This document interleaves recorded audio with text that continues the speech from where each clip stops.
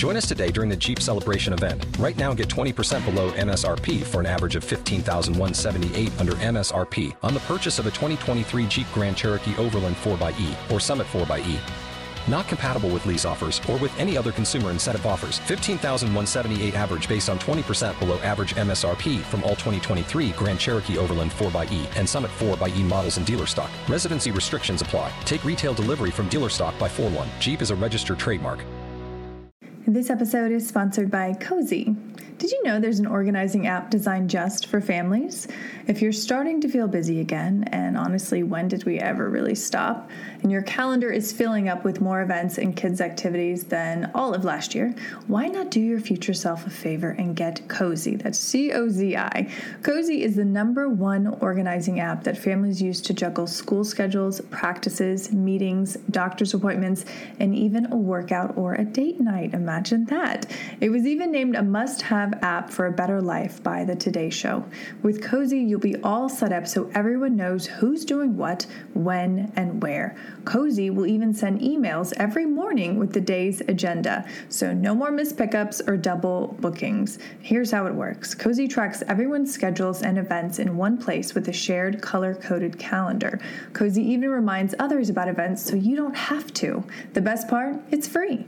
Just download Cozy Family Organizer from the App Store. Again, that's C-O-Z-I to get the free app today.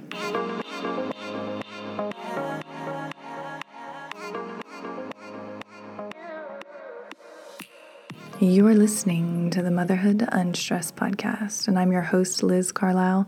Thank you so much for tuning in. I am so glad that you're here, and I feel like this is a conversation that's been a long time coming and is extremely needed in today's world where online media blasts us with information and opinions all hours of the day. And how do we take that reality and then teach our kids and ourselves to be better discerners of the information, to be critical thinkers, to not be so reactive to someone who has a different opinion than ours. And I think this is just a crucial skill, like I said, for us and especially for our children who are coming up in a world like we've never seen. So I'm so excited to share the work of my guest with you today. She is the creator and owner of Brave Writer, the hugely popular online writing and language arts program and podcast, and the fast-growing weekly habit called Poetry Tea Time. She is also the author of Raising Critical Thinkers, A Parent's Guide to Growing Wise Kids in the Digital Age. And that's really what the meat of this conversation is about. How do we actually teach our children to be critical thinkers? What tools can we use ourselves to be less reactive, to take a bird's eye view of any source of information and to not pick it apart, but to try and understand where that opinion is coming from and why that source or that person is sharing that particular piece of information. I think this is going to enrich how you see the world, and it definitely is going to up-level your children and better prepare them for not only surviving, but thriving in the world of today. So again, I'm so grateful for Julie and all of her work.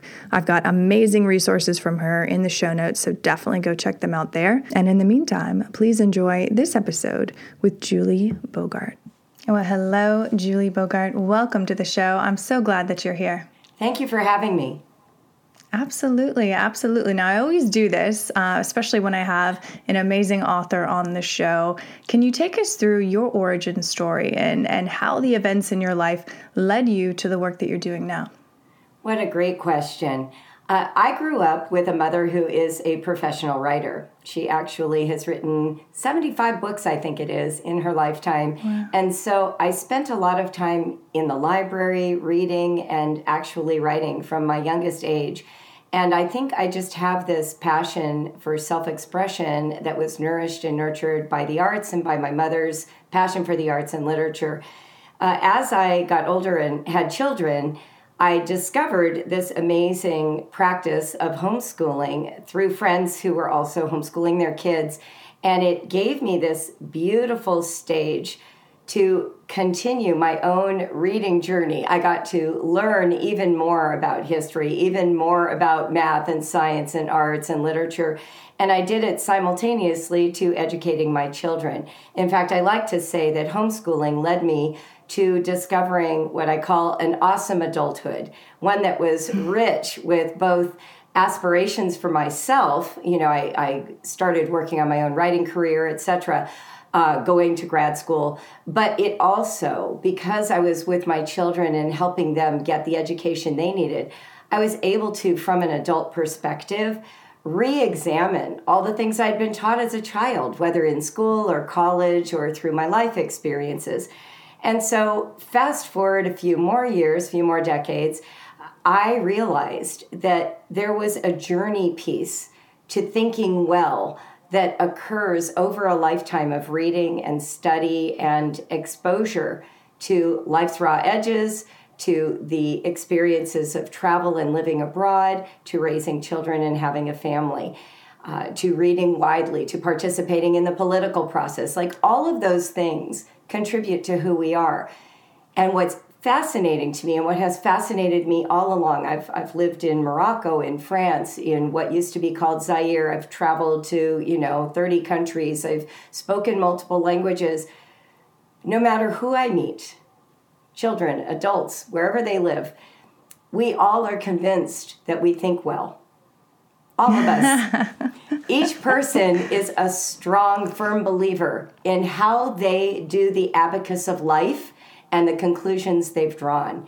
And so this process of how we think and why we think what we do has fascinated me for a long time. And this book, Raising Critical Thinkers, is really the fruit of a multiple decade journey for me. Oh, I love that. And I love that. And then, that just spurred so many questions in my mind, but I'm going to try to stay organized. In doing the research for this episode, I saw that you are the leader of a group called the Brave Writers. What lessons did you take from that? And that was a great part from your homeschooling experience. What lessons did you take from that led into the book, Raising Critical Thinkers? Because I think that was probably the foundation of how you came to write that book. Yeah, so Brave Writer is our company that teaches writing and language arts to students. We originally began, I began as a solo entrepreneur, of course, just for homeschoolers. But today we serve students of all kinds, particularly during the lockdown and the pandemic. We've seen just an enormous surge of participation from kids who are in traditional school settings. But the work of Brave Writer is really the heart of how I see things. Brave Writer is about identifying what you want to say and discovering how best to say it. It's not about commas. It's not about the 5-paragraph essay. It's actually about interior work, really understanding the vocabulary that you've developed and how to use that vocabulary to best articulate what you know or what you want to know.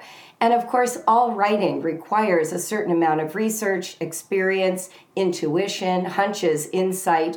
So I've developed tools that help kids overcome writer's block. I've helped kids discover that writing is something as natural to them as speaking or texting. We've discovered together that writing is as valuable as speech. And partly I credit the internet era with bringing that revelation to a whole new level. Like, this generation of kids already knows writing is valuable in a way that my generation as teenagers didn't. Right? We only had the telephone. But today they text, they post on social media, they're crafting their expression all the time. So Brave Writer really is the foundation of a critical thinking journey. It is about discovering, hey, I actually have something to say. I want to say it. And here are tools that help me say it in the most powerful, effective ways. And here are tools that help me examine what I'm saying to make sure that what I'm saying actually holds water. Yeah, I love that. I love that because you're right. That's something that isn't truly taught in schools. I think we're on, the syllabus, and we go through the syllabus, and then you're, pushed on to the next grade, especially the past 2 years. I mean, It's been just completely chaotic. And I'm a mom of 2 small boys, and, it's been rough. It's been really tough. But with all of the things that you could have drawn upon from Brave Writer to create this new book, why was critical thinking the topic? Why was that the one that you chose to write a book on? Yeah, great question. I will tell your audience this. The original title of the book was Raising Self-Aware Thinkers. And when I spoke with my editor, she wanted me to focus on critical thinking because it's such a catchphrase in the culture. And I said, well, I will do that. But this book is about self-awareness because you can't be a critical thinker without it. So very often when you hear the term critical thinking, we immediately think, let's criticize that guy's thinking over there that we disagree with, right? Like, how can I poke holes in her argument? How can I show someone that this doesn't hold water? But self-aware critical thinking requires you to do what I call an academic selfie. It's flipping the camera lens around and examining how you arrived at the thoughts and beliefs and worldview that you have first. Actually being critical of the way you've come to the beliefs and perspectives you have. What are the components? What contributes? And what is your reactivity when you're listening to someone that you don't agree with? For instance, I notice for me, like when I want to engage in social media or blogging over a hot button social issue, when I start reading somebody's post or an article, if I'm really passionate about my side, I immediately am searching for rhetoric, language I disagree with. I immediately challenge their sources. I don't accept their statistics easily. I'm looking for that key thing that I can pull out and show them isn't true because I have this other evidence. It's reactivity. I'll feel it in my body. I'll even have like a tight jaw or a pit of my stomach. I'll feel nervous. I remember I was studying, this will help you understand a little bit of what I mean. I remember studying an issue that I disagreed with my husband. This was years ago, a decade or more, 2 decades ago. And I knew we disagreed because we had fought about it. I was just starting to explore it in a new way. So one night after he fell asleep, just think about how crazy this is. After he fell asleep, I came down the stairs, locked the door to my office, got online and started searching for information about this thing that we disagreed about on the side that he didn't agree with. And I read and read and read. I was sweating, dripping with sweat, like worried I'd get caught, worried I'd be caught, with this heretical thought that I wasn't allowed to have in our marriage. And after I finished, I cleared my browser, my history cache, in case I died overnight and he woke and would find that the last thing I looked at was something he didn't agree with. That's how crazy we are. That's what I'm talking about. When we're talking about critical thinking, we have to include our own sort of panic, our fear that we'll get ejected from our community for not agreeing. Your podcast is about motherhood. Have you entered into those big grand debates about letting your baby cry out at night versus getting up with your baby, or breastfeeding versus bottle feeding? Have you gotten into some of those conversations? Oh my God. Yeah. I mean, and for me, it was like, I was more triggered early on when I first became a mother. And then after getting like battered down so many times and been in like so many, tete-a-tetes, that I was just like, you know what, I'm just going to keep my thoughts to myself because that's easier and that's safer in today's world. And I'll just think the way I want to think and agree with everyone, face to face. I mean, I feel like it's either that or you're always fighting with people because there's never just one way to be. And especially with social media, I mean, once it's out there, then you're in your own camp and they're in their camp, and then that's it. Like, I feel like that's what we've been reduced to. See, you just put your finger on the reason why I wrote this book. So I have been in the social media space, on the internet space, right, since it started in the 1990s. I was, mid-30s at the time. And so I've really been there from the dawn of all this discussion. And what I thought was going to be a utopia of mutual understanding that the internet was going to afford us, it started that way. I mean, I remember just eavesdropping on blogs of communities of people that I had nothing in common with, and I was just a sponge, learning things that I did not know because now I had access to people and ideas that I could not have accessed before. But it turned. Some of it is deliberate by the algorithms that these big, tech companies use to pit us against each other. But some of it is what I believe has to do with this critical thinking piece. We are used to being in our fan groups. We love our communities that agree with us. And social media is a place where we did not realize that we were going to have to also account for people who don't agree. We spent most of our school years being tested, multiple choice tests, writing answers in essay questions, true, false, where there was a single right answer. Yes. And we were supposed to get it right. And then if you got it right, you got an A. And we get on social media and we keep thinking there is a single right answer. Yes. And I think I have it and I'm going to write it down. And if I do, everyone will agree. And when they don't, it is such a shock. It's like we're going through this collective traumatic experience of finding out there's nuance. Yeah. And we didn't know it. We were all in our churches, our synagogues, our political parties, our health food groups, our breastfeeding groups. And we thought that if anyone came into that group, we could easily persuade them because we've done the research. But social media has made it so there is no way to separate those groups. And we keep thinking there's a right answer, but there isn't.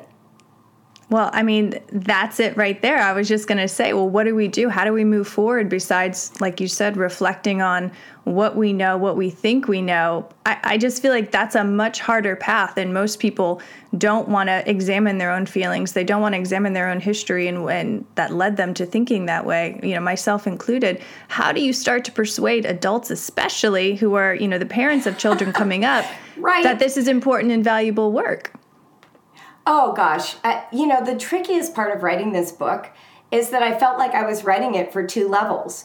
Parents want their kids to think well, but what they usually mean by that is to think like them. Yes. Thinking well doesn't mean they're going to think like their parents, but that's our goal. When we're a parent, we're just indoctrination machines from the time they wake up till they go to bed every night. We're like, yes, you should wash your hands. And there is scientific reasons for getting these invisible things off your hands. And your 4-year-old is like, I hate the feel of water on my fingers, right? She's over here with her personal perception, which is water feels weird on my hands. And you're over here with the community logic story of the scientific world that says things you can't see are dangerous to you. And so we're just indoctrinating our kids. Hey, guess what? You don't get to think that way anymore because we have superior information.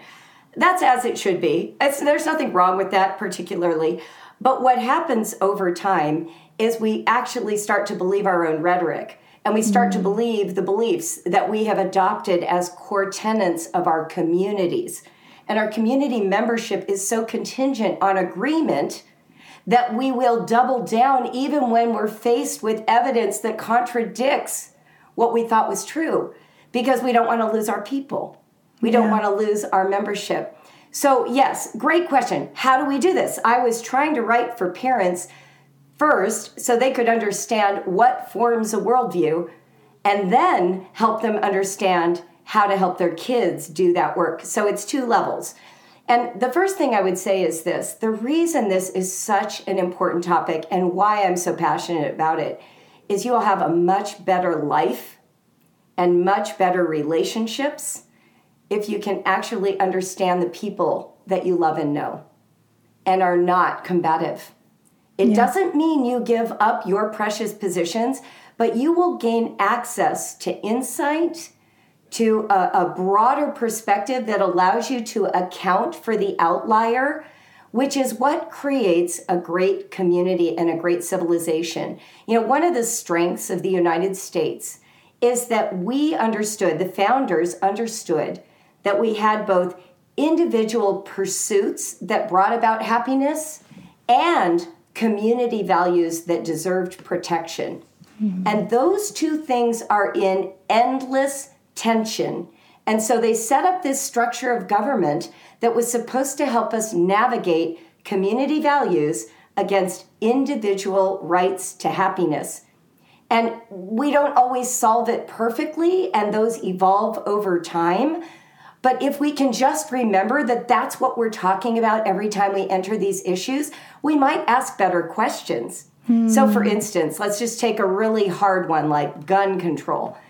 When we're having a big fight, if I'm let's say my child got shot in a school shooting and I'm a gun control rights advocate, and I'm talking to my neighbor in Kentucky who loves to hunt, we are coming from such vastly different protected identities that we can't even imagine including that person in our solution. And this episode is brought to you by Sambucol. Sambucol Black Elderberry is the original black elderberry supplement.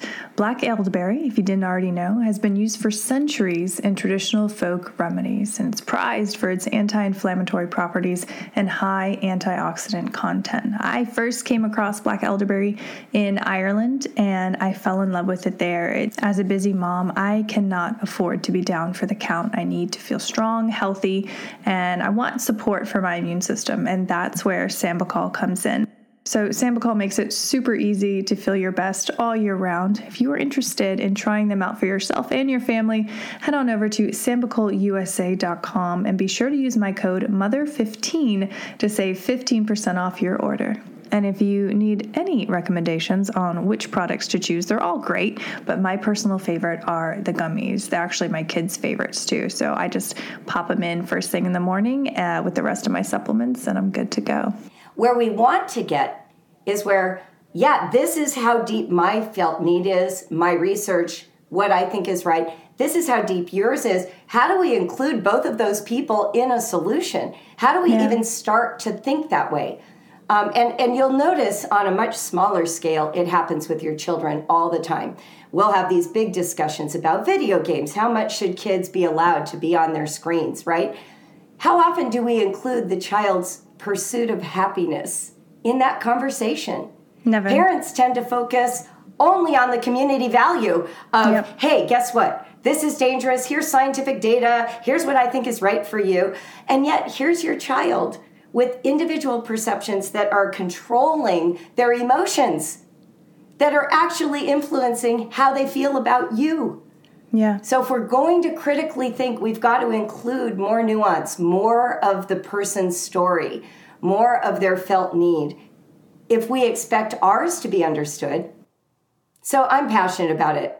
This is my topic. I can tell. Yeah. I mean, you're jumping out of the screen. I love it. And it's just, it makes me want to be a better listener, and I'm someone who thinks I'm a great listener. And then it's like, well, do I really, do I really listen to the other side? Do I really listen to my children when I'm tired and it's the end of the day and they want to do something and I'm just not hearing it?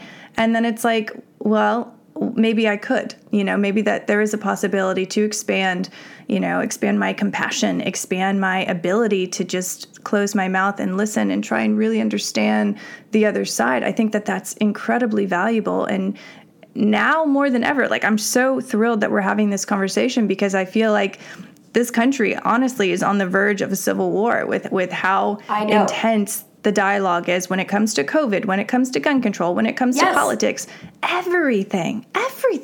And it's like, that's right. How do we move on? And I want sustainability. I think that comes from a very feminine perspective. We want to get along and have a country, a world where our children are safe and have everything at their disposal. And there's not hunger and there's not homelessness. And, there's systems in place where they are supported. So this, to me, is crucial. This is a crucial subject to be talking about right now at this point in history.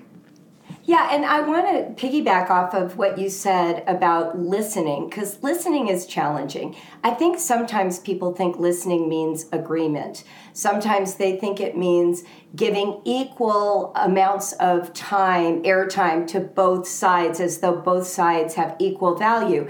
But I'm actually transcending all of that. I'm not trying to decide who's right or wrong, whether I agree or not. What I'm actually trying to do is just share the stage. And for the sake of actually knowing better. So one of the things that I talk about in my book is this idea that we want to generate insight more than we want to get it right. We're always driving for, I have the right ideas, I have the right statistics.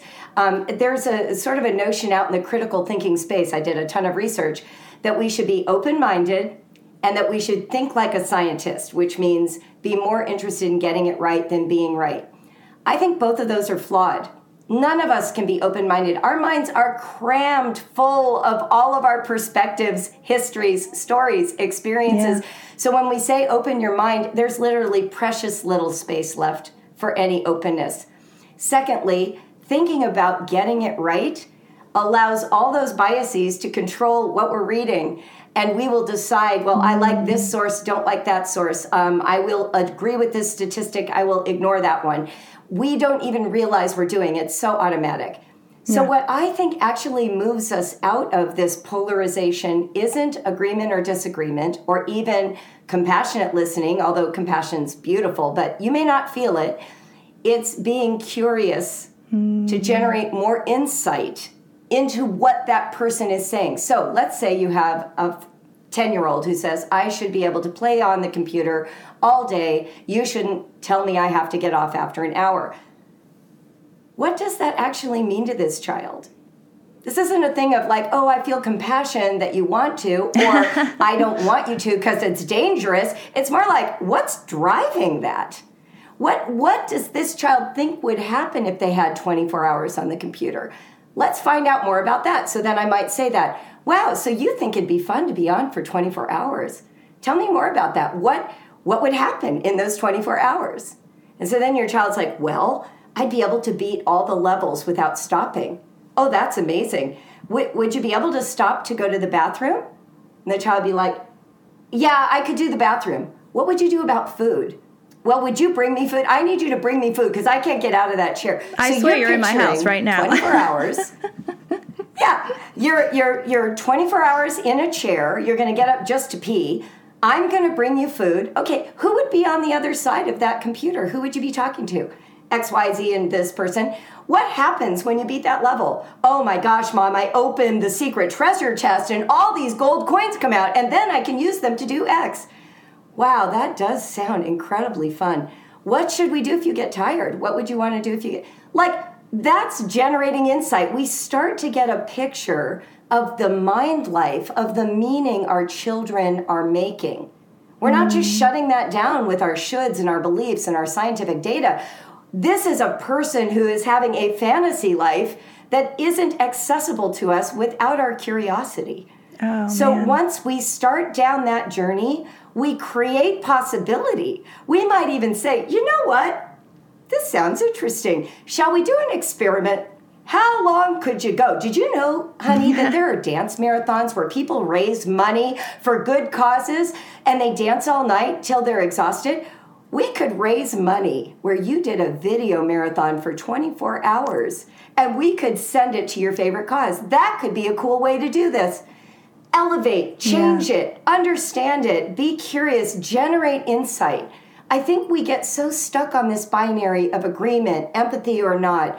Sometimes, like let's say we're doing research into the Holocaust and we're studying, Hermann Goering or something. You don't have to agree or disagree with him. We automatically do. He's a horrible henchman of Hitler's. But my goal when I do research is to generate insight. How did this guy become that guy? Mm-hmm. What animated his thinking? And you know what's interesting? Sometimes when you generate insight, you're more horrified by the end. It doesn't mean you like them better. Right. It means you get it more. So what I say is this. Instead of trying to get it right, try to get it.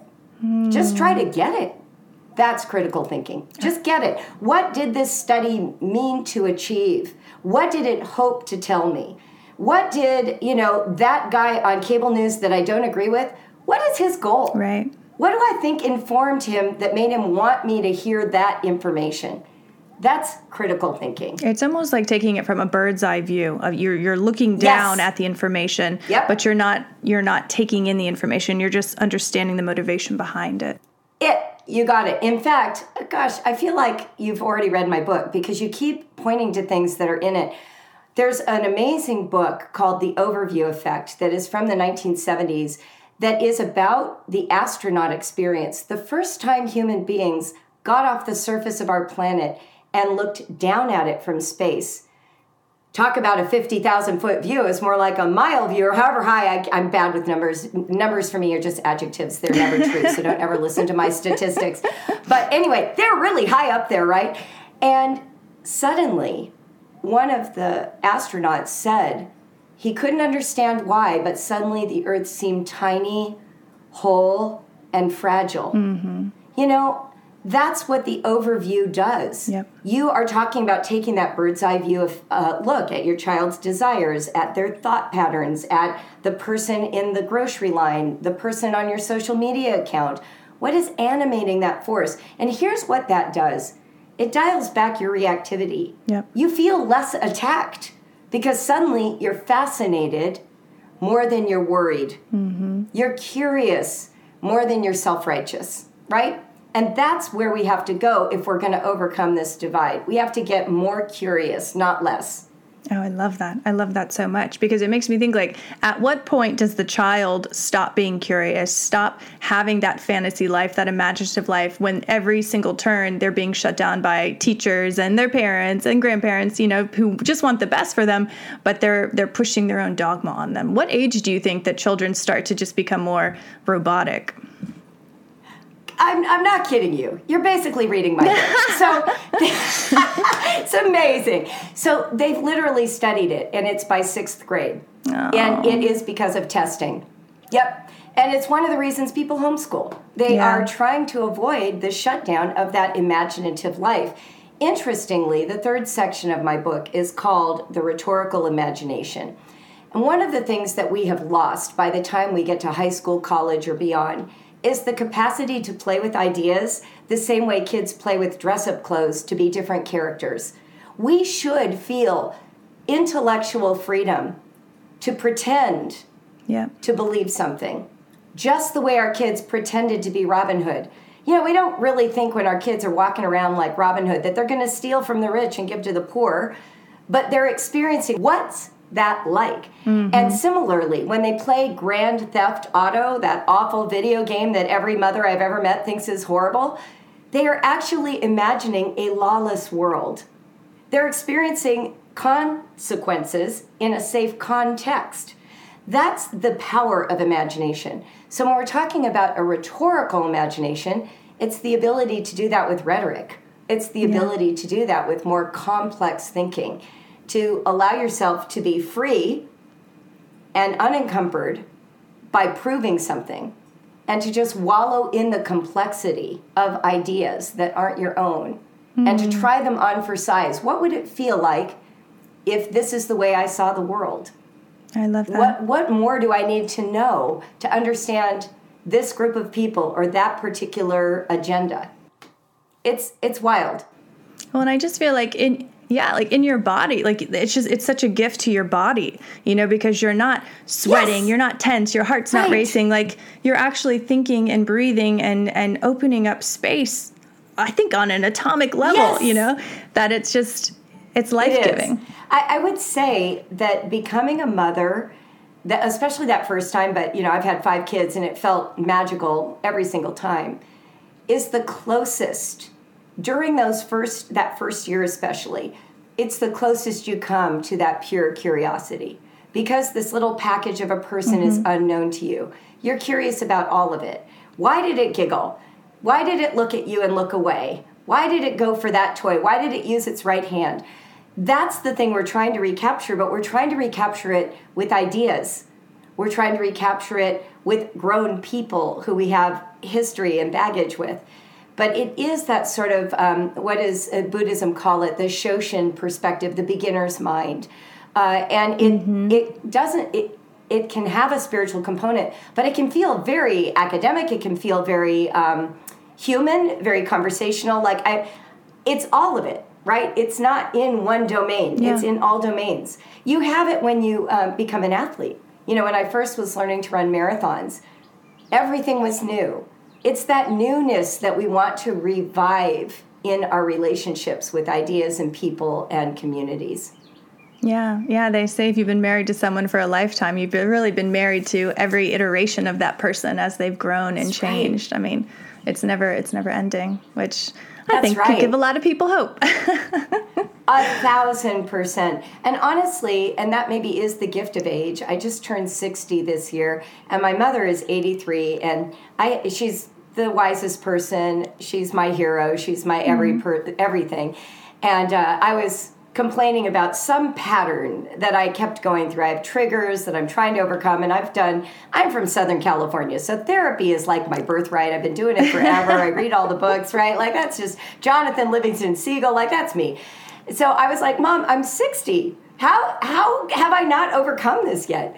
And my mother literally said back to me, oh, Julie, you're still so young. You have plenty of time. And I thought, wow, that is a woman who has been in beginner's mind her whole life. She's 83, and she just understands that you are just continuing to grow, to overcome, to know more, to know deeper, to know better, to have your assumptions overturned or modified or nuanced. That's the critical thinking journey, and it's personal. I think a lot of the literature when I was doing research is so sort of clinical in its treatment of the thing, and I really was trying to bring the heart into this conversation, the personhood, the relational, the felt experience of critical thinking, not, well, what's the difference between confirmation bias and the ostrich effect? Like, no, that's not what this book is. Well, and especially too, I think if you're trying to reach parents and mothers especially, like that is the way to the heart. You know, that's what's going to grab their attention, like just like this conversation. Do you think it was your mother, and the way that she moved through the world and continues to do so that affected your worldview and brought you into this work? Do you think that it was always destined to be just because of the way that her energy was and is? That's an amazing question. So, yes. And I would also credit my dad. They're not married anymore, but my dad's a lawyer. And the two of them brought these two very specific energies. My mom radiates relationship and compassion and very attentive and attuned to human connection. My dad, on the other hand, at the dinner table, he would say something, I would say a counter, and he'd say, well, how do you back that up?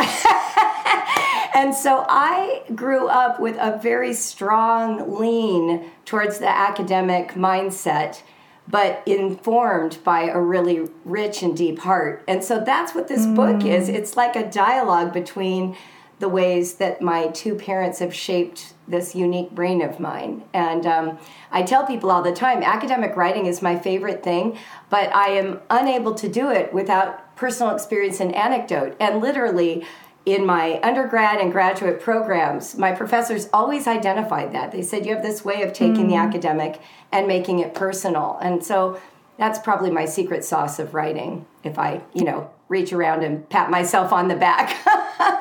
It's what I like to do. It's what I'm good at. I can't do numbers, but I can do words. I love that. I love it. Okay, so we are rounding out the interview now.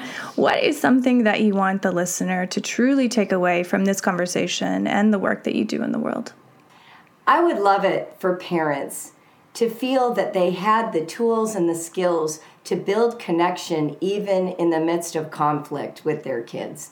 That feeling that their child is having an idea or a belief or a perspective that is threatening to the family status quo beliefs, that it isn't a threat, that they can actually build connection. They can actually increase intimacy, tenderness, a feeling of closeness. And weirdly, critical thinking is the way to do that. And then on top of it, I think parents will feel so much better about sending their kids into the internet space and into adulthood and college if they think they've given them actual tools, not just helpful hints, right? So my book is just loaded with activities and practical application that I think will really make that possible for them. I love it. Well, the book is Raising Critical Thinkers, out February 1st. Where can our listener find more about you online and get the book? Follow me on Instagram. My account is @JulieBraveWriter, so my name plus Bravewriter. And then raisingcriticalthinkers.com has every link to every place that you can buy the book. For those who order before the 1st, there are some pre-sale bonuses. You can read about those there. Otherwise, after publication is great. And on the publication date, we will also be making available a free downloadable guide for people who want to have book clubs with the book. It's beautifully designed. It's something like 40 pages and something you can use if you want to study it in a group.